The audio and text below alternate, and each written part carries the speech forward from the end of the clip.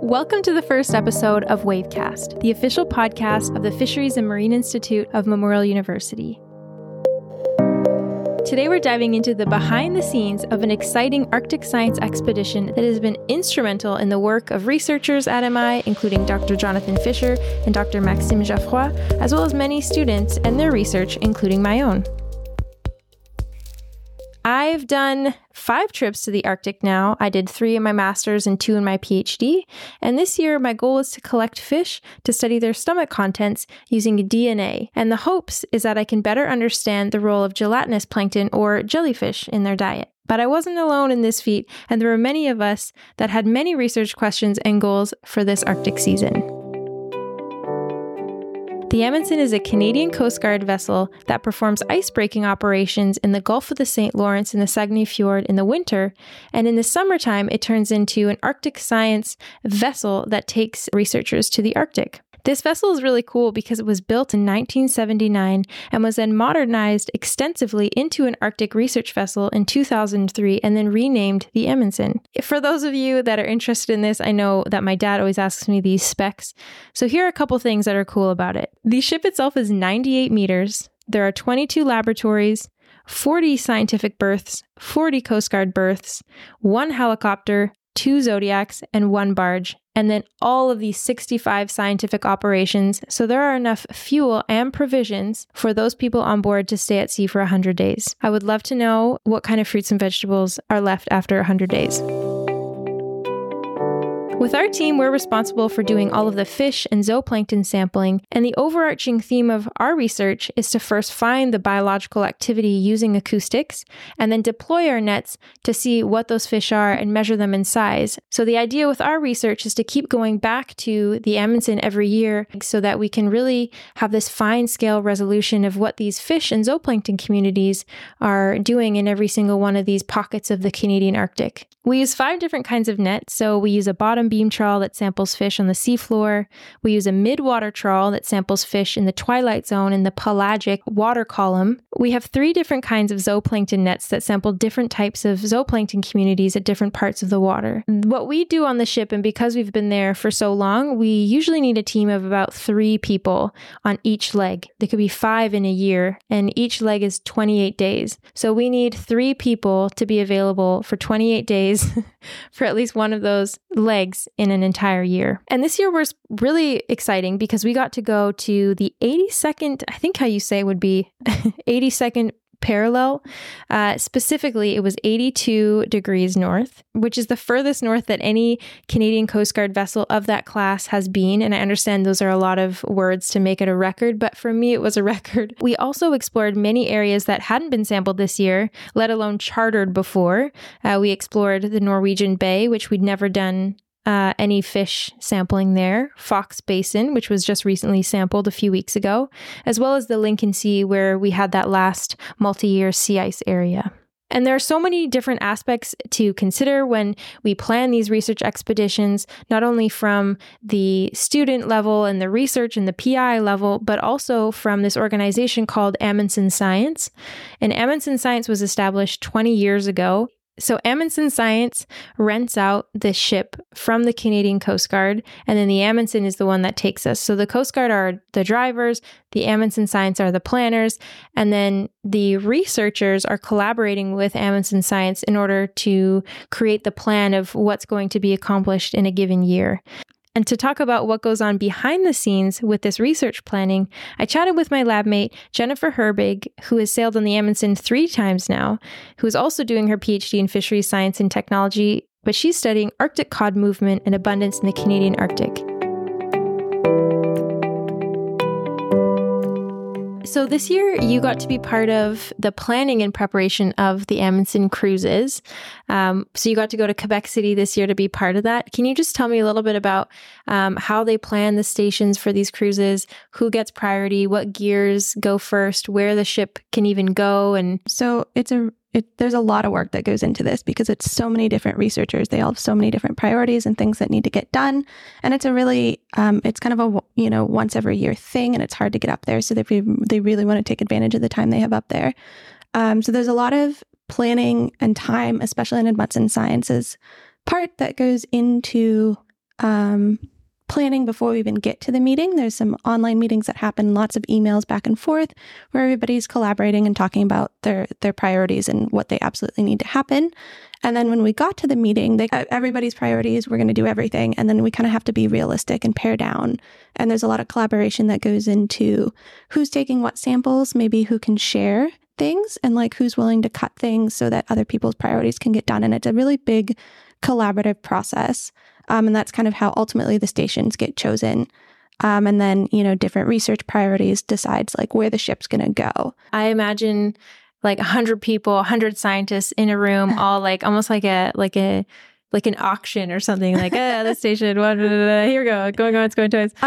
So we did go station by station. And people would say like, yes, I absolutely need this. No, I don't. How can we work? This is too much time at the station. How do we work around this type deal? I don't think there were 100 scientists there. I think there were probably like 30 people maybe. But, okay. Yeah. And it's a mix of like PIs, grad students, things like that, government. It's a really cool environment to see everybody collaborate so well and work really hard to get everything that needs to be done. Mm-hmm. Which is then exactly how it ends up going on the ship too, right? No problems ever. No, smooth sailing. Smooth sailing. Is there something on the Amundsen, did you see something really cool that you say, oh, I'll remember that for the rest of my life? I think my favorite time on the Amundsen was always the bottom trawls, the beam trawls, because I just think it's so cool to see all the diversity of life that comes up, because sometimes we're on the water for so long and we don't always see a lot up top. But then there's so much life underwater. And I always think it's really cool to catch all the fish and the inverts that are down there. And I love pulling them up and seeing like it's a big mystery what we're going to pull up. And it's always exciting. I think it's important to acknowledge that Jenny has seen some beautiful sights. You've seen polar bears, you've seen northern lights. But I like that your answer was about the fish. I think you're in the right program. I think that's good. So I also think what's really important with you to talk about is that you moved to Newfoundland from a warmer place. Yeah. Did you think that you would be working on Arctic fish when you were living in Florida? Nope. I never thought I'd be working in the Arctic. I actually don't like the cold very much. That's true. So it was a bit of a surprise to kind of like trade in my flip-flops for some cold weather fall gear, but... Sorry, you mean steel toe, thermal Dunlop boots? Yes. With good grip. Yeah. But I really, really love the work up there. And I think it is incredible. And I love going up there every year. And I can't wait to hopefully continue in the future. This has been one of the cool things about the Marine Institute, because we're like a small school and we've often said we're small but mighty. And I think we have a lot of opportunities to do this really cool field work. You probably have the same thoughts. Yeah, I think the Marine Institute has been a great place to do my PhD. Well, thank you for coming on the podcast. Yeah, thanks for having me. What I really wanted to highlight is that the Amundsen is multidisciplinary. It brings together so many different scientists from so many different backgrounds. There's physical oceanographers that are studying the sediments, so they're working with the box cores and the gravity cores. We also have what they call the queen of the ship, which is the rosette, which takes all of the water samples. So those people look for all kinds of chemical properties in the oceans and trace elements. They also have people that study contaminants in the atmosphere, as well as also people who look at video footage of the seafloor and characterize those habitats that way. So often when we're in the field, that's where you get the best ideas. And when I was doing my master's, by being out on the Amundsen, I had all these other ideas of things that I could study or things that I thought that were cool in the moment. And why did we catch that fish here? And that fish didn't look like this fish. And so when you're out there, you really feel like a scientist and your brain is just buzzing the whole time because you have so many ideas. This is also true for the master's students that are on board. There was a master's student also in fisheries science and technology, Ashley Oates, who her own project alone is very multidisciplinary, and she uses all kinds of different data that come from different parts of the Amundsen in order to answer her question about northern shrimp. Your research, and why I was really excited to talk to you, was because your project includes so many different types of data to answer your research questions. So can you talk a little bit about some of the data that you need and sort of all of the workings of your project? my project is very broad. I'm looking at all the different drivers of the northern shrimp stocks, and I'm looking at the northern and striped shrimp, which they're a part of the same fishery, but they're two different species. They look very similar, and I guess they taste very similar. So, so I'm looking at the hydrobias data. It takes different samples of zooplankton at the different layers. While I'm not looking at the different stratifications, I'm looking at the whole water column to see exactly what they're eating, if there's enough of it. Then also looking at the CTD data, which includes temperature and salinity for me, as well as fluorescence, which is related to the chlorophyll, which is another thing that drives their productivity. I'm also learning how to do acoustics to kind of ground truth that data, because acoustics, you can see the different types of biodiversity. So hopefully I can look at what would be the shrimp abundance in the column, as well as like different zooplankton. And then I'm using that to create a generalized additive model to extrapolate and see if a shrimp fishery up further north would be potential, because there's not a lot of data taken up there, but we can use what we have to see if there is a potential. So if I understand correctly, then your project really looks at, like, if you go from the bottom all the way to the top, you're looking at like the robustness or the potential for this new fishery.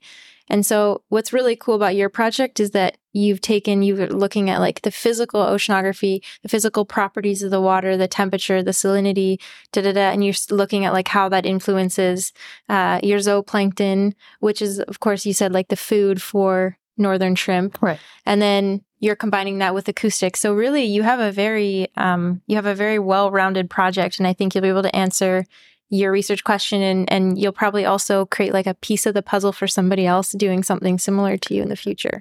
Yeah, I think so. And it would also, in the progress, look at the sustainability of the current fisheries. So like that is also important. And I feel like towards the end of my master's, it may open up an opportunity for someone else to maybe do a PhD afterwards, or it could open up more research questions for maybe the future research. Maybe me. I don't know. We'll see. Maybe not. Or maybe a job.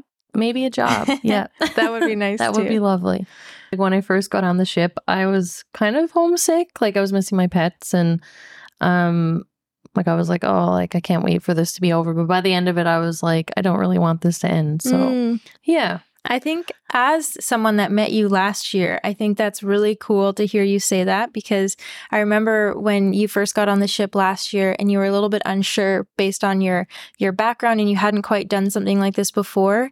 And it was really cool to see the progression of you then. When I saw you get off the ship, actually, we did that crew change in Resolute. Like you guys had really gelled, and it was really cool to see the arc of everybody on your team, but specifically you, because I remember just that first year. So I can only imagine like how much you would have learned and experienced. Yeah, it was kind of like jumping in the deep end. Like I had no choice but to kind of like step up, and I feel like it was really good for me and brought me out of my shell a bit, I guess, because I'm pretty shy. I can be, but this like the people were great, and I made some great friends, and that's awesome. Well, it sounds like a success to me.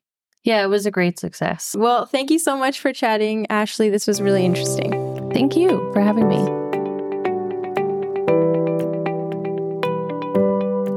The Amundsen is, of course, a place of collaboration, but it's also a place of connection as well. Connection with our peers, connection with other researchers, with other students from other schools, and also people from out of the country even. I think one of the best parts, and I think a lot of us would agree, is that you share your meals with new people every day. So breakfast, lunch, and dinner, there's always people to talk to, and you get to learn about their life and their career paths. and about their hobbies and interests. By the end of the 28 days, you formed connections with just about 80 people on board, and that's including the scientists and the crew. And that was true for Gabrielle Perugini, who is another master's student in fisheries science and technology, also in our lab group. And she boarded the ship for the first time this year in order to help with this team, even though her own research takes place in coastal Newfoundland and she studies larval capelin. She shared with me that the days can be really long, but that the morale was really helped by the downtime on the ship, which was often filled with card games, Guitar Hero, and movie nights.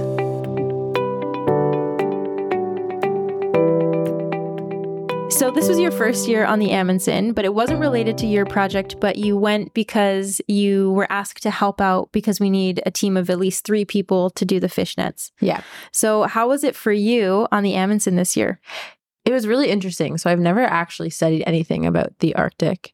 My project is related to capelin and off like the coast of Newfoundland. So it was really nerve-wracking because I've never been in that environment and I've never been offshore for 28 days. So can you describe like what like a day in the life looked like for you on the Amundsen? it was you were on all the time sort of thing. It was really cool. Like we'd wake up the schedule is really dependent on what nets we had to do that day. But, you'd wake up, you'd grab a quick breakfast, and then you put all of your gear on, strap your harness on, you go up to the front deck and you start your day with nets, which is really nice because a lot of the times we got to like go out when the sun was rising and also go out when the sun was setting. So all the time, which was really, really cool. Like there's some beautiful, beautiful pictures that we got. And it was just crazy to be out there like surrounded by just water, and it's crazy. So yeah, you would wake up and the first part of the day is all nets, which is fun.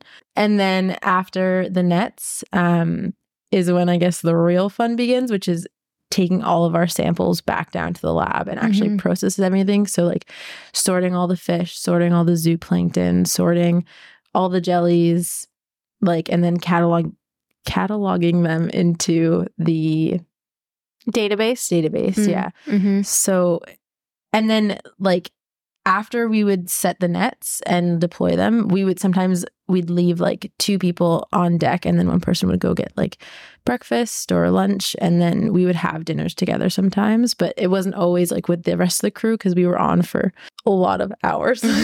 Right. The ship never stops. It never stops. No. And like the thing is the sleep you get on board, as like, I hope this isn't discouraging, but it's not peaceful because, you sleep for like, you can nap for about like 3 hours, let's say, and then you have to be up for the next minute, but you want to make sure that you're up a little before that to see if the schedule has changed. Like, did they move the net a little earlier? Did they move the net a little later? So it's always like, you're kind of always on, but when you're surrounded with a lot of people that are doing the same thing, it's really nice to be able to like rely on each other and know that like, yeah, this is really tough. This is a lot of effort. This is, not a lot of sleep, but it is like an experience that you're all going through together, and like you get through it together, and it's kind of just like a rush all the time. And one thing I will say is that like, because there's so much structure, because like you're following the schedule day in, day out, it's weird coming back home and being it's like, true. No one's telling me what to do. Like, what am I going to do? Or no one's cooking you dinner. Yes, that's the hardest thing, is you always have meals. Like, whether they're set aside for you or whether like there's just food in the kitchen, you can make yourself like a sandwich or something. It's crazy. That was the hardest adjustment, is going home and having to cook for myself. Like, can you talk a little bit about scheduling, like within the scientists, like the scientific meetings that they have? Throughout the whole cruise, they would have like catch-up meetings for all the science crew. And, we can talk about things that were working, things that weren't working. It's kind of nice to have those meetings with everyone because it makes you feel like you're more part of a team. Like when I first got on the boat, we were all kind of in our own little like isolated, like this research group does this. And then by the end of the cruise, when you guys have all spent time together outside of your science, like it's nice to be in those meetings and you feel more connected to everyone because you've all been through like a shared experience. And are there times where you have downtime? Like, what were sort of the activities that people did on board to pass the time? Yeah, we did have some downtime. Like, I mean, not a lot, but here and there between between sampling, we had some downtime, and it was so fun because you feel like you're a kid again, where you're just like, there's no parents on board and I can just like play games with all of my friends. And it's mostly like card games. There was a foosball or babyfoot. I don't know what you guys call it. Foosball table. There was darts. There was a bunch of movies that they had on board. And like, you would just go into the lounge, and if someone was there, you would, play with them or see what they're up to, or people would just read on the couch, but it's just nice to like be in other people's presence. We did play a lot of Guitar Hero. Okay. That's fun. I didn't even know that was on the boat. Yeah. That's cool. Yeah. Okay. So it sounds like overall, like we say that there's a lack of sleep and all of these things, but there's also a lot of fun moments. It sounds like you're bonding with all these different people. And by the time you get off, and this is something that Ashley and I were talking about too, you don't even think about the sleepless nights. You just think about like all the laughs you shared with people and all the cool people that you've met from all over the world, not just within Canada. Yeah. So it sounds like you probably have the same experience. You're all there because you love science. That's like the first bonding step. And then you spend like hours working together, and you're like, yeah, this is hard, but it's super fulfilling. That was such an amazing experience. And I got to learn so much about Arctic species that I had no clue about. And also like field work and, working on a boat, living on a boat, and being in the Arctic. Like, I saw polar bears and orcas. Like, who sees orcas in the wild? Yeah, it's crazy that I'm here. So like, just some small town Ontario kid.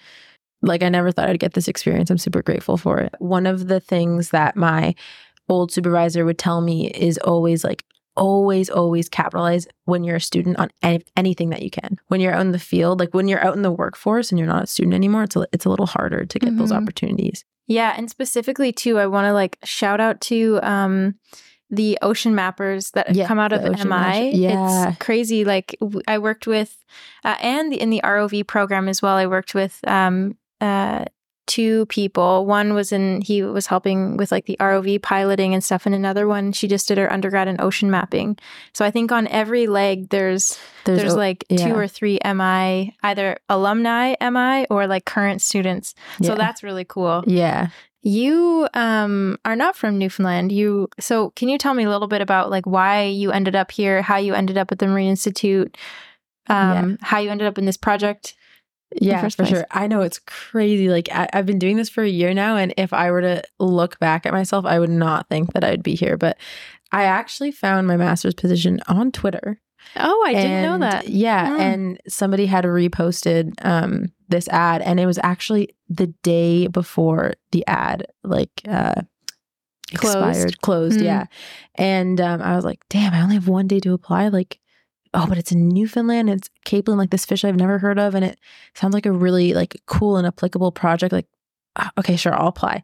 And I applied literally the last day before the deadline. And I was like, oh, I hope I get it. And yeah, and then I got an interview, and they were like, do you want to come to Newfoundland to study this little smelt? And I was like, yeah, sure. Like I know nothing about this fish. Like I'm also using otolith analysis to age the fish. And I was like, damn, I don't have a lot of experience with that, but like, I'll just try. And I remember calling you, Eugenie. Like I remember, I found you and I reached out and I was like, hey, can we talk? I have some questions. And like a core memory from that is just hearing the wind in the background. Oh, yeah. I'd be like, hi. And you'd be like, yeah. And I was like, oh, it's super windy there. So I was like, I'll take the leap. I'll go to Newfoundland. And yeah, I came here, and it's been like amazing ever since. It's gone by so fast. Thank you so much, Gabby. Yeah. Thank you for having me. It has been a real privilege to work on the Amundsen for now 3 years, and to work in the traditional territories of the Arctic Indigenous peoples. And I'd just like to thank everyone who contributed to a successful sampling season this year, as well as Amundsen Science for making it such a seamless process, and also to our supervisors, Dr. Jonathan Fisher and Dr. Maxime Geoffroy. If you're interested in learning more about the Amundsen, you can follow amundsenscience.com, spelled AMUNDSEN amundsenscience.com. You can also follow them on Instagram at Amundsen Science. And if you're interested in some of the visuals of the Arctic, you can follow my accounts, The Science of Interesting, on TikTok and Instagram. We'll see you in the next episode.